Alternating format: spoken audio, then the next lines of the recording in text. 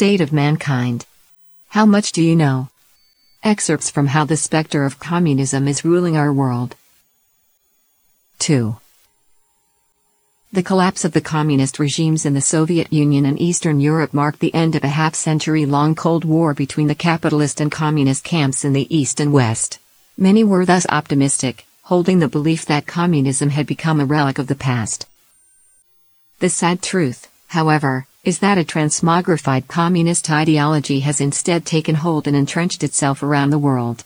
There are the outright communist regimes like China, North Korea, Cuba, and Vietnam. There are the former Soviet Union and Eastern European countries, where communist ideology and customs still exert a significant influence. There are the African and South American countries, which attempt socialism under the banner of democracy and republicanism. And then there are the nations of Europe and North America, whose body politics have become host to communist influences, without people even realizing it.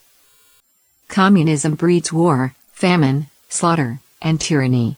These in themselves are terrifying enough. But the damage dealt by communism goes far beyond this. It has become increasingly clear to many that, unlike any other system in history, what communism declares war on is humanity itself, including human values and human dignity. Over the course of a century, communism established massive dictatorships in the Soviet Union and China. It caused more than 100 million unnatural deaths, it enslaved billions, and it brought the world to the brink of nuclear war and thus destruction. Yet more important is its deliberate and widespread destruction of the family, its fomenting of social disorder, and its attack on morality, all of which are ruinous to the foundations of civilization.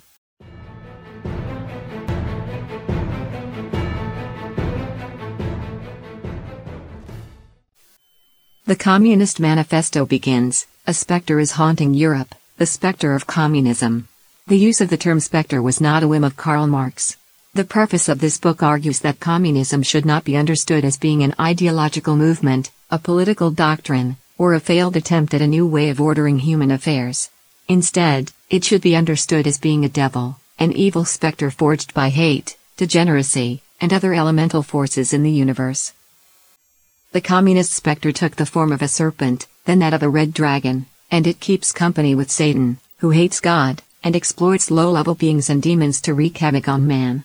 The goal of the spectre is to ruin humanity, and while the divine offers salvation to humanity, communism tells man not to believe, attacks human morality so as to renounce tradition, and causes man not to heed God's instruction and, ultimately, to be destroyed.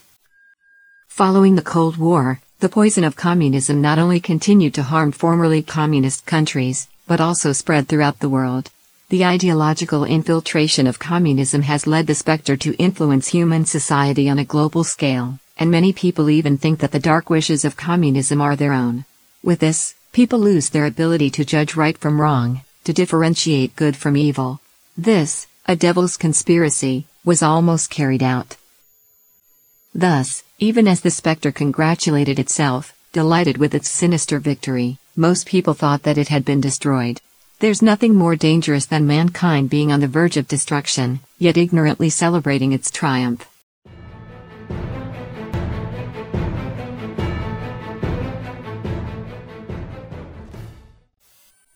Man was created by God, and the compassion of God has long protected man. This the devil knew, and so it set about severing this connection, to corrupt man so that gods would no longer take care of him. The devil's approach has been to subvert the culture given to mankind by gods, corrupt human morality, and thus warp man and make him unworthy of salvation. Both good and evil, God and the devil, reside in the heart of every person. A life can sink into moral decadence, or can elevate through moral cultivation. Those who believe in God know that by striving for moral conduct and thought, one's righteous thoughts can be strengthened by God's, and God's will allow miracles to happen. God's will also help one's morality rise in level, to help one become a more noble person, in the end allowing one to return to heaven. A person of low morality, however, is filled with selfishness, desire, greed, ignorance, hubris. While God's will never recognize such thoughts and actions, the devil will magnify them, intensifying selfishness and wickedness, and manipulating the person into wrongdoing, thus creating karma and causing further moral decay, until, in the end, only hell awaits. If the moral standards of human society as a whole decline, the devil will hasten these trends with the goal of causing more wrongdoing, more karma, and humanity's eventual destruction.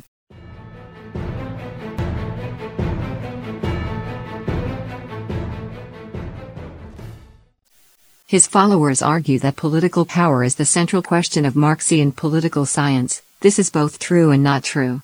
Being clear about the ultimate aims of communism means we can recognize that political power is both important and unimportant to the communist project.